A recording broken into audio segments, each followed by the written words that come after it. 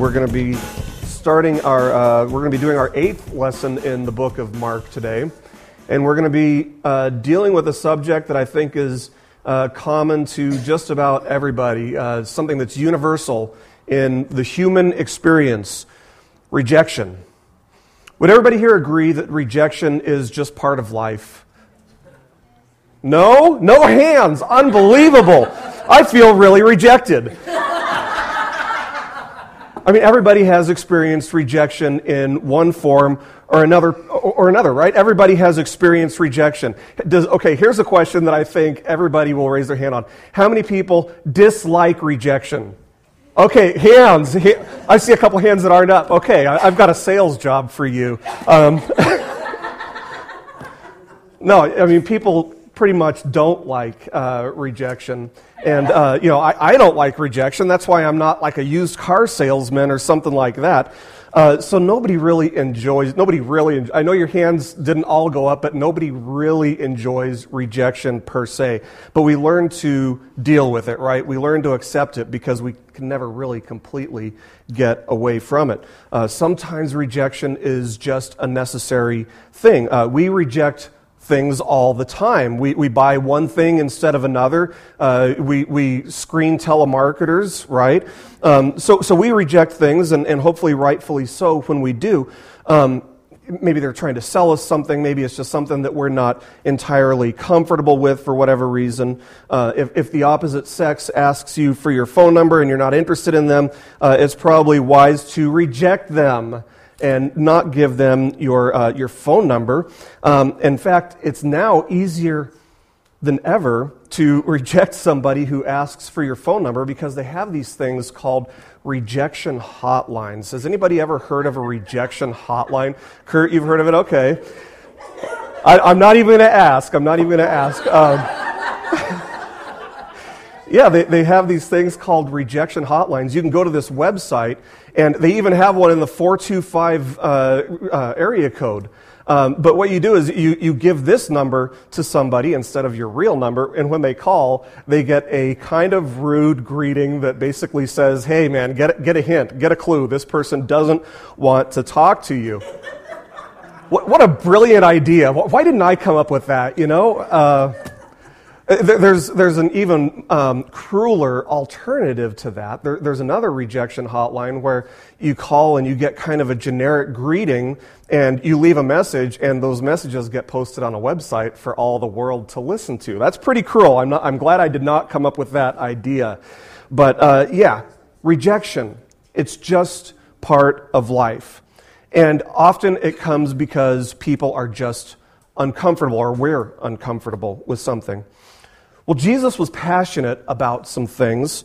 He was passionate about people. He loved people. And I think most of the people that we've seen so far in our narrative here in Mark were okay with that. They were okay with Jesus being passionate about people and loving people. He was passionate about truth, and there were probably fewer people who were comfortable with that. But overall, I mean, how can you villainize somebody who's passionate about truth? So most people didn't reject him because he was passionate about truth, but he was also extremely passionate about God and about God's kingdom. He was passionate about those things, and that made a lot of people feel uncomfortable, uneasy. And so what we're going to see today is the first taste of rejection that Mark tells us about in Jesus' ministry.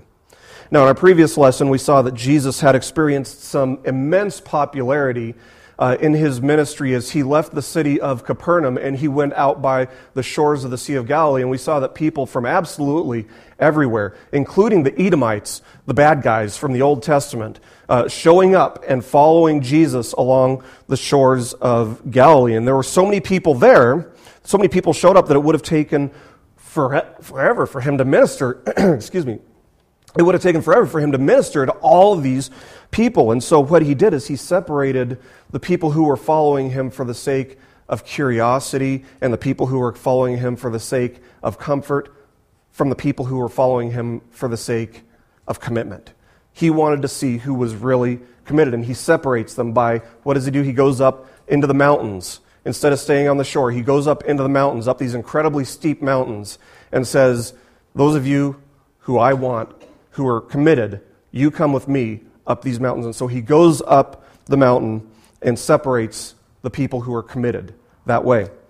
And we read here in Mark chapter 3, verses 13 to 15, he went up on the mountain and summoned those whom he himself wanted, and they came to him, and he appointed 12 so that they would be with him, and that he could send them out to preach and to have authority to cast out the demons. Now remember, what we saw last week is that teaching and casting out unclean spirits were things that Jesus wanted to be able to do among the people, but there were so many people there that Jesus needed to effectively multiply his presence in order to be more effective. And so what he does is he appoints 12 committed followers to helping him.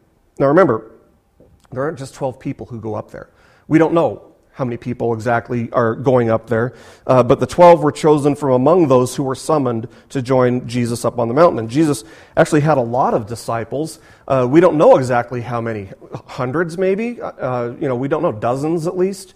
But out of all of these disciples, he selects 12. Out of all of these people who are following him up the mountain, he selects 12. And the 12 are given distinct privileges and distinct authority. Now, we don't know why these 12, out of all the people who were summoned up to the top of the mountain, why these 12 were selected. But we do know this. We know that Jesus is good. And so we can trust that his intentions, his reasons for choosing these 12 are good. Now, there are three things that these guys are being called to do. The first is to experience Jesus. They're called to a personal experience with Jesus. Now, Jesus could have said, look, I'm just appointing you 12. He could have sent message, he could have summoned them, not up to the mountains, but just said, okay, you 12 down there, you start doing this. He could have done that. But he calls them to a personal experience because he doesn't want them going out and talking about something that they have not personally experienced first, and that is Jesus, the kingdom of God being near. So these men are going to be talking about what they themselves had experienced. They're going to be speaking out of experience. The second thing is they're being sent out to evangelize. First, experience. Second, evangelize. That is to preach, proclaim. And what would they proclaim? The same thing that Jesus had been teaching and proclaiming, and that is repentance and teaching that the kingdom of God is here in Jesus. So they're called to experience, to evangelize, and they're also being given the authority to exercise. I'm not talking about exercising on a bike. They're not going to be running a marathon or anything like that. The kind of exercising that they're doing is exercising as in the movie The Exorcist, the green pea vomit and all that, the spinning heads. No, that stuff's all, Hollywood, but they're being called to exercise, the ability to cast out unclean spirits. Now, one of the things that only Matthew records is the set of instructions specifically given to the 12, because Matthew was one of the 12. He was there to record all of it. Jesus sends them out, but he tells them not to go to the Gentiles and not even to go to the Samaritans. Instead, they're instructed specifically to go to the, quote, lost sheep of the house of Israel. That's who they're going to see. So Jesus is sending them out. They're not going to go right back down onto the shores of Galilee to minister to the people. Rather, Jesus is sending them out to the people, to the villages throughout Israel. One of the so what we read, part of Jesus' words here, issue a very clear warning. One of the things we know is that he's warning them about what they're going to face when he sends them out. In Matthew chapter 10, verses 16 to 18, Jesus says, "Behold, I send you out as sheep in the midst of wolves. So be shrewd as serpents and innocent as doves. But beware of men, for they will hand you over to the courts and scourge you in their synagogues. And you will even be brought before governors and kings for my sake, as a testimony to them and to the Gentiles." So in other words, they're going to have to be wise, and that's kind of what being like a serpent is. That's why he's likening them to being serpents. They'll have to be wise, cunning, secretive. Those are things that a serpent does. And they'll have to be innocent, like doves. And they're undoubtedly going to make some people really uncomfortable. And when the authorities start getting uncomfortable, it's trouble. Jesus goes on to say in verse 21 in Matthew 10, Brother will betray brother to death, and a father his child, and children will raise up against parents and cause them to be put to death. You see, the message that Jesus was entrusting these 12 with was something that was extremely divisive. It was so divisive it would even trample family loyalty. Is that crazy? Can you imagine, moms or dads, can you imagine betraying your child to death? That's insane. I can't even fathom that. I mean, no matter what my kids do, there's nothing that I can think of that would cause me to betray them unto death. And that's what Matthew recorded Jesus warning them about, that's what's going to happen. We're going to see the importance of family loyalty and where that lies in the spectrum of things that are important. But first, Mark's going to tell us who those 12 men. So back to our text in Mark chapter 3, verses 16 to 19. And he, Jesus, appointed the 12, Simon, to whom he gave the name Peter, and James, the son of Zebedee, and John, the brother of James, to them he gave the name Boanerges, which means sons of thunder, and Andrew, and Philip, and Bartholomew, and Matthew, and Thomas, and James, the son of Alphaeus, and Thaddeus, and Simon the Zealot, and Judas Iscariot, who betrayed him. Now, it's kind of interesting to note, I guess, that in all of the gospel narratives, Peter is always the first one named. So apparently there was no question that Peter was the leader, basically, of the bunch. There was Jesus, of course, who's the head, but Peter was really kind of the most prominent of the 12 who get appointed here. And we also find that Judas Iscariot is always named last. And it's kind of like they add him begrudgingly, like and Judas who betrayed Jesus. So there's kind of a tone of begrudgment there. We should also note that the NASB, which is what we use here, I prefer the NASB just for a lot of reasons, but the NASB leaves out a piece of information that's included in some translations like the ESV or the NIV. And I actually think that this is something that should be included. Verse 14 in the ESV says, and he appointed 12, whom he also named apostles. So that whom he also named apostles. I believe that part about him naming them as apostles actually belongs in there. Some ancient manuscripts have that in there. Some of them don't. So it's kind of one of those things we're not exactly sure if that was in the original, but what do the earliest manuscripts say? What do the earliest copies of Mark's book say? And the earliest ones seem to have more of an inclination toward, yeah, those words are in there. So we need to understand that these 12 are probably named as apostles here. Maybe they're not. But an apostle has the authority of the one who's sending them. And that's what Jesus is doing here. He's naming them as his delegates, his representatives, to do the things that only he, up to this point, has had the authority to do. And these other disciples who are present aren't being given the same authority, the same responsibilities. So where does Jesus go from here? From the mountaintop? Well, Mark continues in verse 20 here. And he came home, and the crowd gathered again, to such an extent that they could not even eat a meal. So Jesus apparently has gone back to Capernaum, which, as we noted in earlier lessons, seems to be where Jesus' ministry was centered. This is where he was living during the years of his ministry. And once again, a crowd gathers. Just like the good old days. Remember back in Mark chapters 1 and 2? That's where he was. He was in this home in Capernaum, Simon Peter and Andrew's home. He was ministering out of their place, and apparently that's where he's gone back to. And it sounds like the 12 probably aren't there with him. At least not all of them are there. They're probably, like I said, back at Simon Peter and Andrew's house. So it's possible that Peter and Andrew are there. Maybe even James and John are there. They were there back in chapter 2. Whatever the case, multitudes show up and Jesus has his work cut out for him. And there's limited space and high expectations. People are excited. Jesus is back. And so all these people start showing up at this house again. In fact, Jesus is keeping himself so busy ministering to people that nobody is taking the time to eat.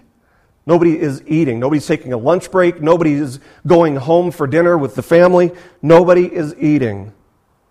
People are hungry to fill their stomachs, obviously, but apparently people are even more hungry to hear and experience Jesus. Listen to what happens. Verse 21. When his own people heard of this, they went out to take custody of him, for they were saying, he has lost his senses. He's lost his senses. Actually, I like the literal translation of the Greek even better than that, which is he's outside of himself. Somebody who's crazy, you'd say, man, he's outside of himself. Don't know what's going on with him now. But yeah, that's what his family is saying about him. This is where it starts getting interesting. Mark tells us that his own people, or depending on what your translation is, maybe it says kinsmen, they show up on the scene. It's Jesus' family. Apparently, word had reached Nazareth that Jesus was doing all these crazy things and bringing in just crowds and crowds of people. And so, as we're going to see later, Mary is there. Mary and some of Jesus' brothers come down to Capernaum, basically hoping to save Jesus from himself, hoping to interfere with what he's doing, pull him away from what he's doing. And they think that he's just lost his mind. He's outside of himself. This guy's gone crazy. Look at what he's doing. This is something that only a crazy person would do. Now, Mary would have known that Jesus was special, right? I mean, she had knowledge of Jesus going back years and years, 30-something years, to when the angel came to her and said, you are going to be pregnant with a child. You're the one who's going to have the chosen one, the Messiah. So she would have known that he was special, but maybe, like everyone else, maybe she didn't completely understand exactly what Jesus had come to set people free from. Maybe she was like a lot of others who expected the Messiah to free the people from bondage to the Roman Empire when Jesus was only interested in freeing people from bondage to sin. And so it seems likely that she was thinking that Jesus was keeping himself busy with things that were actually preventing him from becoming this political leader that a lot of people thought the Messiah was going to be. And she didn't come alone. She brought some of Jesus' brothers, or half-brothers, as well. We should note that Jesus' brothers didn't believe in him, according to John chapter 7, verse 5. Throughout Jesus' ministry, his brothers were not believers, although some of them eventually would, at a later date, come to put their faith in Jesus. They would come to recognize who he was. We know that his brother James went on to be a leader in the early church in Jerusalem, and we know that Jude was also Jesus' brother, and he would go on to be an influential Christian leader as well. See, someone can be passionate about things like football, and we're okay with that. We're comfortable with that. Somebody can be decked out in Seahawk gear and put Seahawk stickers all over their cars, and cool. That doesn't make me uncomfortable. Somebody can be passionate about being a musician. Caleb, he's gone through these stages where all he wants to do is play his guitar. That's cool. I'm comfortable, and anybody would probably be comfortable with him being a musician. Or even video games. Somebody might live in front of video games, and most people aren't too put off by that. They're not too terribly uncomfortable with that. But when somebody becomes passionate about God and the kingdom of God and the things that matter to God, whoa. Most people aren't comfortable with that at all. That's a different ballgame. When a person devotes their life to some earthly, temporal thing that won't last, cool, man. I'm comfortable with that. But when somebody devotes their life to an eternal perspective, to God's kingdom, it's divisive. People aren't comfortable with it. They look at it and they say, that's nonsense. So Jesus must be crazy, right? That's what his mom, that's what his brothers or half-brothers are all saying. He's one of those crazy backwoods fundamentalist, religious fanatic types of people. And this is the first time that anyone has leveled that accusation at Jesus. That he's just kind of a religious fanatic. And it's coming from his family, from his own family. Man, that had to hurt. We're going to come back to the family and deal with the family again at the end of the chapter, but we should note that this is the first wrong assumption or wrong theory that people have about why Jesus is doing what he's doing in his ministry, why he's so passionate about the kingdom of God. The first wrong assumption here is that he's a lunatic. He's lost his mind. The second wrong theory comes immediately after that. Mark chapter 3, verse 22. The scribes, last time we saw them was chapter 2 in the house in Capernaum. The scribes who came down from Jerusalem were saying, he is possessed by Beelzebul, and he casts out demons by the ruler of the demons. Now, the religious leaders, the scribes or the Pharisees or whoever, they couldn't deny what Jesus was doing. Was he casting out demons and unclean spirits? Yeah, there was no question about it. He was casting out demons. There was apparently no question in their minds that that is what Jesus was doing. But the question for them was not, what is he doing? The question for them is, okay, well, he's doing this, but how is he doing it? By what authority is he doing it?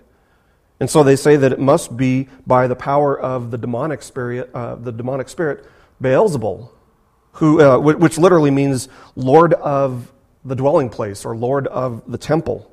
Makes sense, right? I mean, these unclean spirits, these demons are using human bodies as a dwelling place, right? And so Beelzebul is the Lord of the dwelling place, and so he's driving these unclean spirits and demons out, according to the scribes. Now, the explanation that the scribes have for Jesus being such an extreme religious fanatic is basically that he himself is the king of the unclean spirits.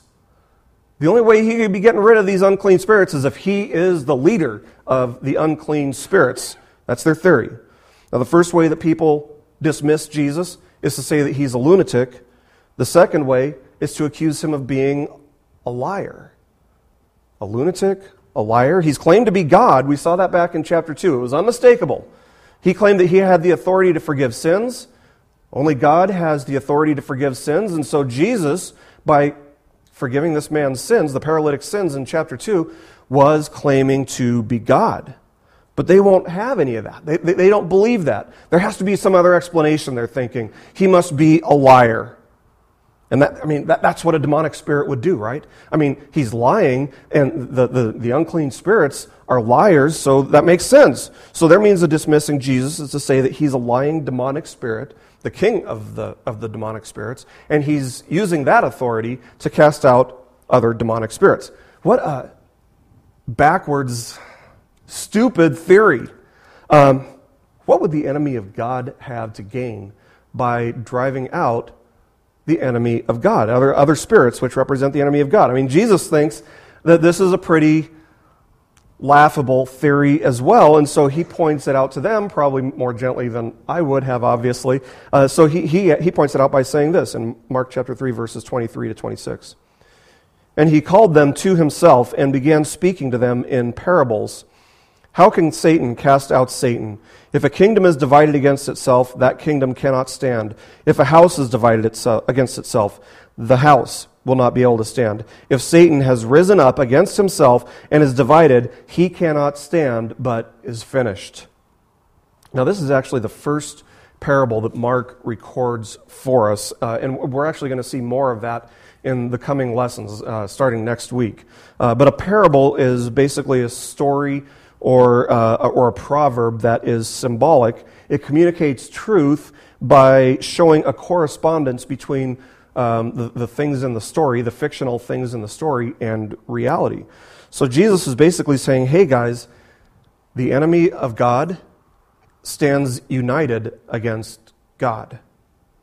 But he uses the image of a kingdom and the image of a house to demonstrate this principle. For a kingdom or a house to stand, everybody has to have a common goal. Everybody has to be on the same page, at least on certain matters. Everybody has to be united together, moving in the same direction. The moment a kingdom or a house breaks up into factions, they're immediately less effective in their mission. And this is exactly why Jesus would go on to pray for the unity of believers. The night before his death, I mean, he knows that he's going to be dying the next day, and he prays that we would be united. You think that in his last moments he's praying for things that don't matter to him? No, he's praying for things that are really, really important to him. Unity among believers is one of those things. He's praying for the unity of believers because he knew that there must be order and cohesiveness. There must be unity. And that's why it's important for us to address any types of interpersonal issues that come up among us between believers, because we cannot stand to be divided. That's the enemy's way of dividing God's people, is to bring up interpersonal issues. But Jesus prayed that we would be one, as he and the Father are one. He also said in Matthew chapter 5, verses 23 and 24, and that's not up here, but basically the gist of that is, go to others if we've offended them. If you've offended somebody, leave your sacrifice at the altar, go make things right with that person. That's from Matthew chapter 5, verses 23 and 24. But then he also said in Matthew chapter 18, verse 15, that we're supposed to go to others who have offended us. So you see how that works? It goes both ways. If we've offended somebody, we go to them. If we're offended by somebody, we go to them. The basic lesson there is that it's always our responsibility to reach out for reconciliation. It's always our responsibility. We don't wait for somebody to come to us. If we know that there's any kind of offense, whether they've offended us or we've offended them, we go to them and make things right. Because unity is that important. Unity is a priority for Jesus, because a house divided against itself will not be able to stand. In the year 1913, I'm going to destroy this guy's name. I think he's probably Scandinavian or something. Whenever you have LHJ together, how do you pronounce that? I don't know. Anyway, in the year 1913, a man by the name of Vilhjalmur Stefansson, I'm going to guess that's how you say it, Vilhjalmur Stefansson, he led a boat out of Canada called the Karluk on an expedition to the North Pole. When word got out that he was leading this expedition to explore the North Pole and to charter the North Pole, another captain by the name of Ernest Shackleton, I can say that all day, led a boat called the Endurance on what was probably an even more challenging expedition. His boat was called the Endurance to the South Pole. So you had boats at the same time, pretty much, exploring opposite poles of the earth. And not surprisingly, both ships came across a lot of ice. In fact, what happened in the end is both ships ended up getting caught in packs of ice and stuck. Two ships in the same predicament, the same circumstances, and yet the outcomes were completely different in either case. At the north, the crew from the Karluk quickly generated into a bunch of selfish, backstabbing, cutthroat individuals who were just looking out for their own personal survival. And the end result was that all 11 crew members died. They backstabbed each other to death. They all died. At the South Pole, Shackleton's crew faced the exact same problems that they were facing at the North Pole. Fear, first of all, you're scared.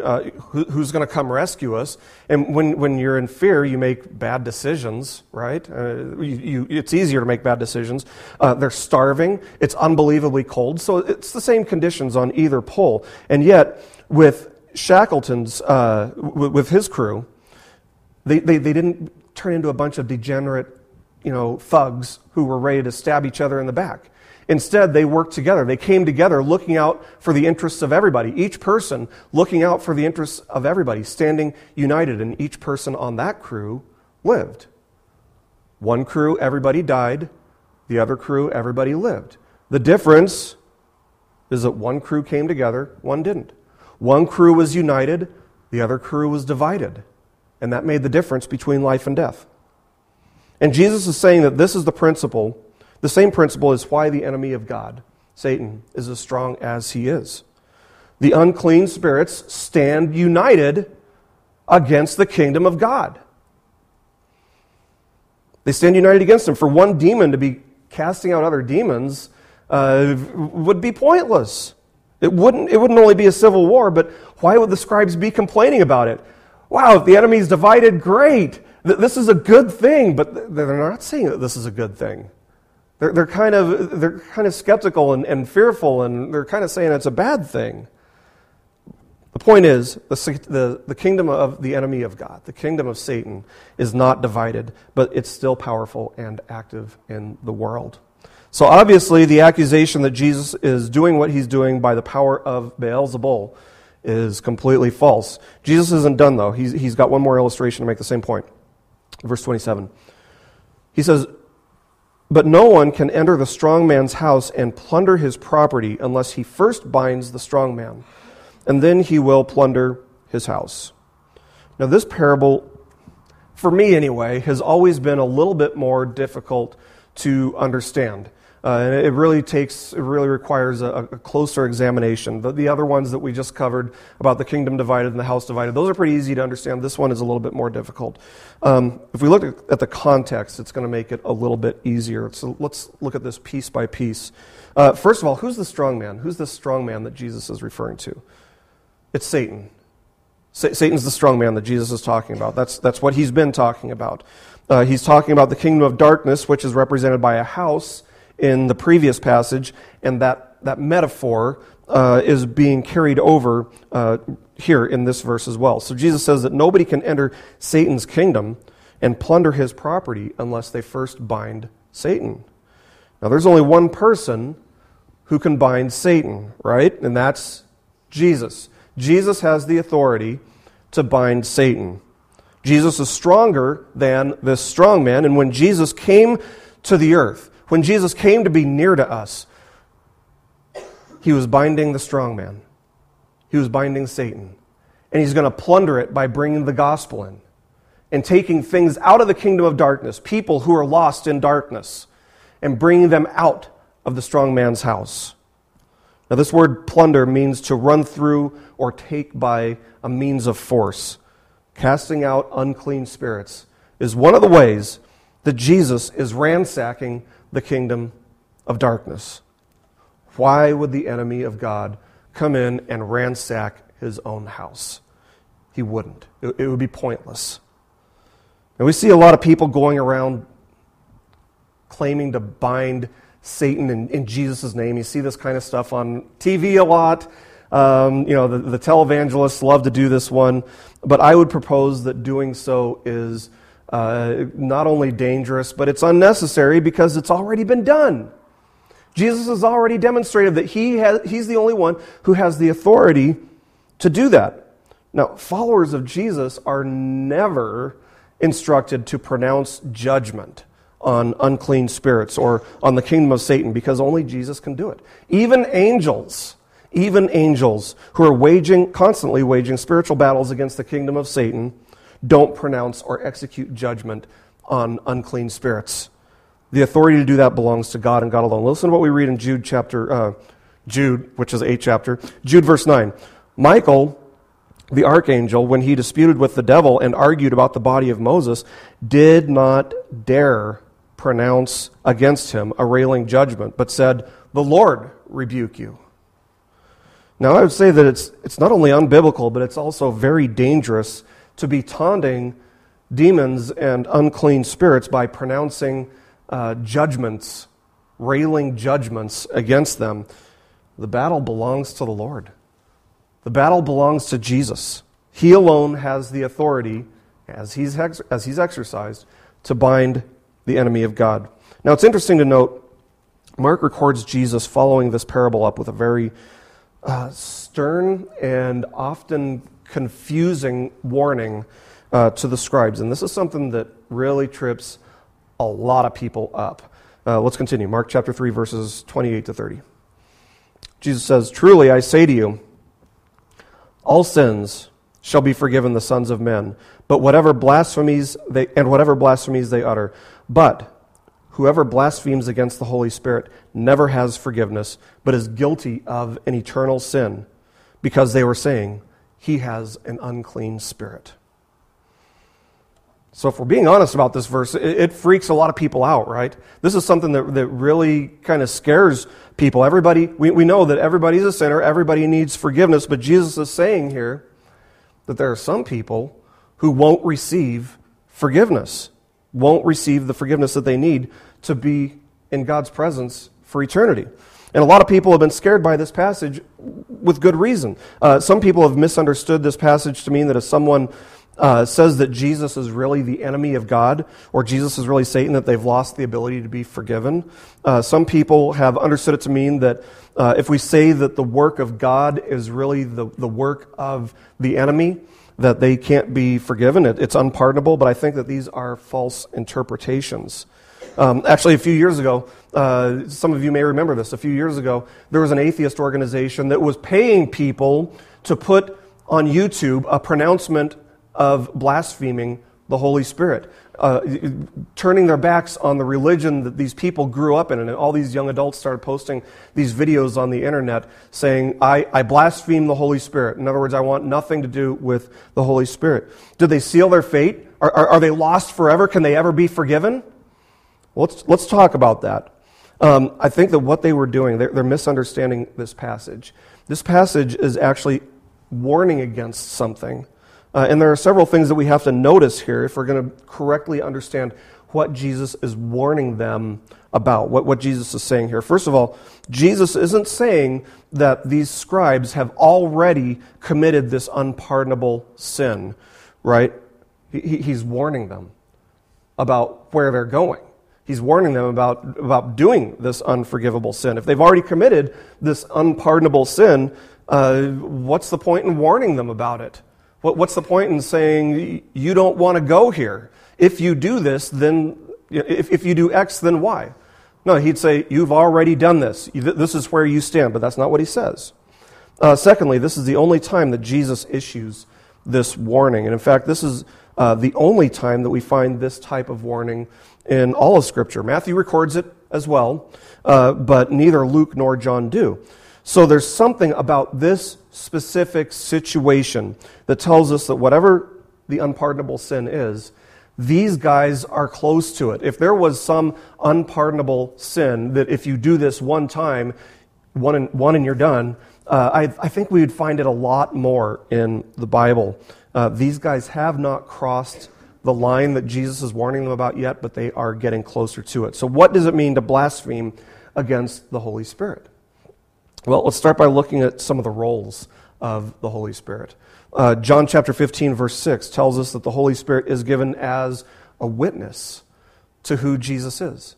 He's a witness. He testifies about Jesus.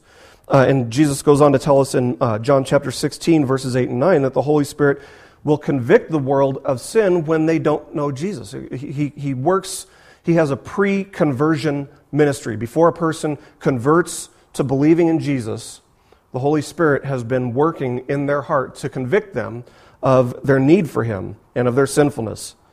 So the entire work of the Holy Spirit is to exalt Jesus and to point people toward Him. So to reject the work of the Holy Spirit, that's what it means to blaspheme the Holy Spirit.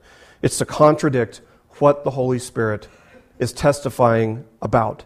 And that's what these guys, the scribes, that's what they are on the verge of doing. That's what they're taking a step towards doing. Now, the people who are accusing Jesus in this passage are stuck with the same decision that we are today. Is Jesus a lunatic? Is Jesus a liar? Or is He Lord? He claimed to be Lord. He claimed to be God. He exercised this incredible authority and showed His authority. And He claimed to be God by doing that. Now, you can go into almost any mental institution in the country and find somebody claiming to be God. I've been in mental institutions. When I was in college, I was a psychology major. And I had to do like an internship at a mental institution. And yeah, there were people in there who claimed to be God. Maybe if somebody tells you that they're claiming to be God, they are intentionally deceiving you. They're saying that they are, but they know that they are not. Or maybe they don't know that they're not, in which case I think they'd be crazy. But so either they are a lunatic or they're a liar. Or maybe if somebody tells you, I am God, maybe they're telling the truth. But there's only one person who can make that claim, and that's Jesus. That's Jesus. He's the only one who can claim to be Lord. What is unforgivable and unpardonable is to enter eternity with the wrong answer to that question. Who is Jesus? Lunatic, liar, or Lord? The only unforgivable sin is entering into eternity with the wrong answer. He's Lord, and there is no forgiveness of sins apart from Him. You can be forgiven when you trust in Him alone for salvation, and there's no other way. When the human heart grows cold and rejects the ministry and the work of the Holy Spirit, what Romans chapter 1 tells us is that God hands them over to their sins, and hands them over to their sins, and hands them over to their sins. It's not a one-time event. Rather, it's a process that somebody goes through where their heart just becomes colder and colder and colder, and finally it's sealed by their own rejection of the Holy Spirit's ministry. And these scribes have taken the first step in that direction. Jesus caught them taking that step of disbelief, and He's basically saying to them, turn back now before it's too late. So blasphemy of the Holy Spirit isn't a set of words. It's not a forbidden word or phrase that you can never say or you'll be forgiven. Rather, it's an attitude that starts small and becomes big. It takes over a person's heart. It just ends up in total rebellion and rejection against what the Holy Spirit has testified about. The only way that they could slander Jesus like this would be to ignore and thus reject the work of the Holy Spirit in their hearts. Now, Jesus' family apparently hasn't given up on pulling Jesus away from His ministry here. So we continue reading in verses 31 to 35. Then His mother, Jesus' mother, and His brothers arrived, and standing outside, they sent word to Him and called Him. A crowd was sitting around Him, and they said to Him, "Behold, your mother and your brothers are outside looking for you." Answering them, He said, "Who are my mother and my brothers?" Looking about at those who were sitting around Him, He said, "Behold, my mother and my brothers, for whoever does the will of God, he is my brother and sister and mother." I love that Jesus includes women there. People who claim that Christianity is a sexist religion, take a look. Take a look. Now, I don't know about you, but if you guys, if somebody were in the back saying, hey, Toby, your mom and dad are outside, I'd be wrapping things up here pretty quick and getting out there, because I'd figure, whoa, something must be seriously wrong if they've shown up and they're trying to pull me away from this. But that's not what Jesus does. And in fact, he almost seems a little bit defiant in the way that He refuses to go to them. Instead, He looks around and He says, "You are my family. You guys are my real family." Now, why would He say that? It's because He's thinking with an eternal perspective, and someone who's interested in doing the will of God is closer to Jesus than Jesus' own mother, His own blood relatives.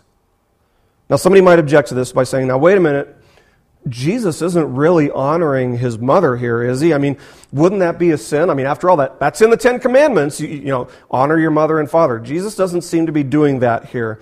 Now, I hear where that objection's coming from, and there's a very simple solution to that, and it's this. We're supposed to honor God above anything and everything else, including family. If your family is trying to pull you away from God, or trying to pull you away from what God has set forth for you to do, the only thing that you can do is follow God first and your family second. It's the same principle with government. If the government were to make it illegal for us to worship God, we don't follow that. We go with what God has instructed first, and that is to be obedient to Him, to worship Him, to live for Him, and the government will just have to either settle for that or arrest us. But it's not something that we can compromise on. God is first in our list of priorities at all times. Now, we know that two of Jesus' half-brothers would go on to each write a book in the Bible, James and Jude. In fact, James was a leader of the church in Jerusalem. And yet, if you look through their books, neither one of them says a single thing about the fact that they are a half-brother of Jesus. Now, if you were a half-brother of Jesus, wouldn't you have put that in there? You know, I'm thinking, in the here and now, I probably would have included that because that would have given me a little bit more credibility maybe, but no, neither one of them even gives the slightest hint that they're the brother, the half-brother of Jesus. Why is that? It's because the bond that they had with Jesus as followers of Jesus was stronger than the bond that they had with him as his half-brothers, as family. One final observation. Remember what Jesus said about a house divided? I think it's pretty significant that this comes right on the heels of that parable. See, his family's house isn't divided at this point. But if he were to go there, they would be divided because of him. Because they're not sure what to make of him. They come around eventually. At least we know that a few of them do come around eventually. But for now, Jesus wants us to see that his kingdom is united by him. What Mark wants us to walk away from this narrative with is a deeper understanding of the fact that the call to discipleship is really a call to radical obedience to God's will. The call to discipleship is a call to radical obedience to God's will. People who don't share your faith, they're not going to be comfortable with it. Maybe they'll reject you when you want to talk about it. Maybe they'll reject you entirely. But that's okay. Our desire is that they'll eventually come around. We've got to love them anyway. We have to understand that radical obedience means more than just knowledge. The scribes had all kinds of knowledge, but it wasn't enough. They're not being obedient. Radical obedience requires more than just casually following Jesus, keeping in your comfort zone and doing what you do agree with and not doing what you don't agree with or you're not comfortable with. No, it's submitting to him. Radical obedience means becoming part of a community that's brought together by him, united by him and our love for him. Undivided by differences, undivided by personal preferences, refusing to accept or settle for divisiveness because we're united by his love for us and our love for each other. See, the world is going to offer all kinds of rejection, but Jesus doesn't. Jesus will never reject somebody who comes to him and says, I want to be obedient to God's will by following you. What's God's will? To be a part of his family through faith and obedience to Jesus. Let's pray. Lord God, we thank you for your word. We thank you that it speaks so much truth into our lives. We thank you for the presence of the Holy Spirit, who convicts us of sin and unrighteousness and points us back to Jesus. Lord, I just pray that you would teach us to be obedient to you through your word and through the conviction of the Holy Spirit. In Jesus' name, amen. This message has been brought to you by BibleStudyPodcasts.org. We are a listener-supported ministry. If this is your first time listening to us, we thank you so much for joining us and we ask nothing further from you. But if this is a ministry that you rely on for regular spiritual teaching, we do depend on your financial support to keep us going and growing. If you'd like to make a donation to BibleStudyPodcasts.org to keep us going and reaching thousands of people around the world, you can go to our website, BibleStudyPodcasts.org, and you can make a donation on the right-hand side by clicking on the support box. Again, we do rely on your support, and we thank you so much for your financial participation in this ministry, which enables us to continue in our mission of teaching timeless truths in these truthless times. God bless you. Thank you so much for listening today, and keep growing closer to Jesus. Take me deeper. Take me deeper, Lord. Take me deeper. Take me deeper, Lord. Flowers in the springtime, they open and bloom. It's that moment the sun breaks through a stormy afternoon. Stars in the night sky rain on the grass.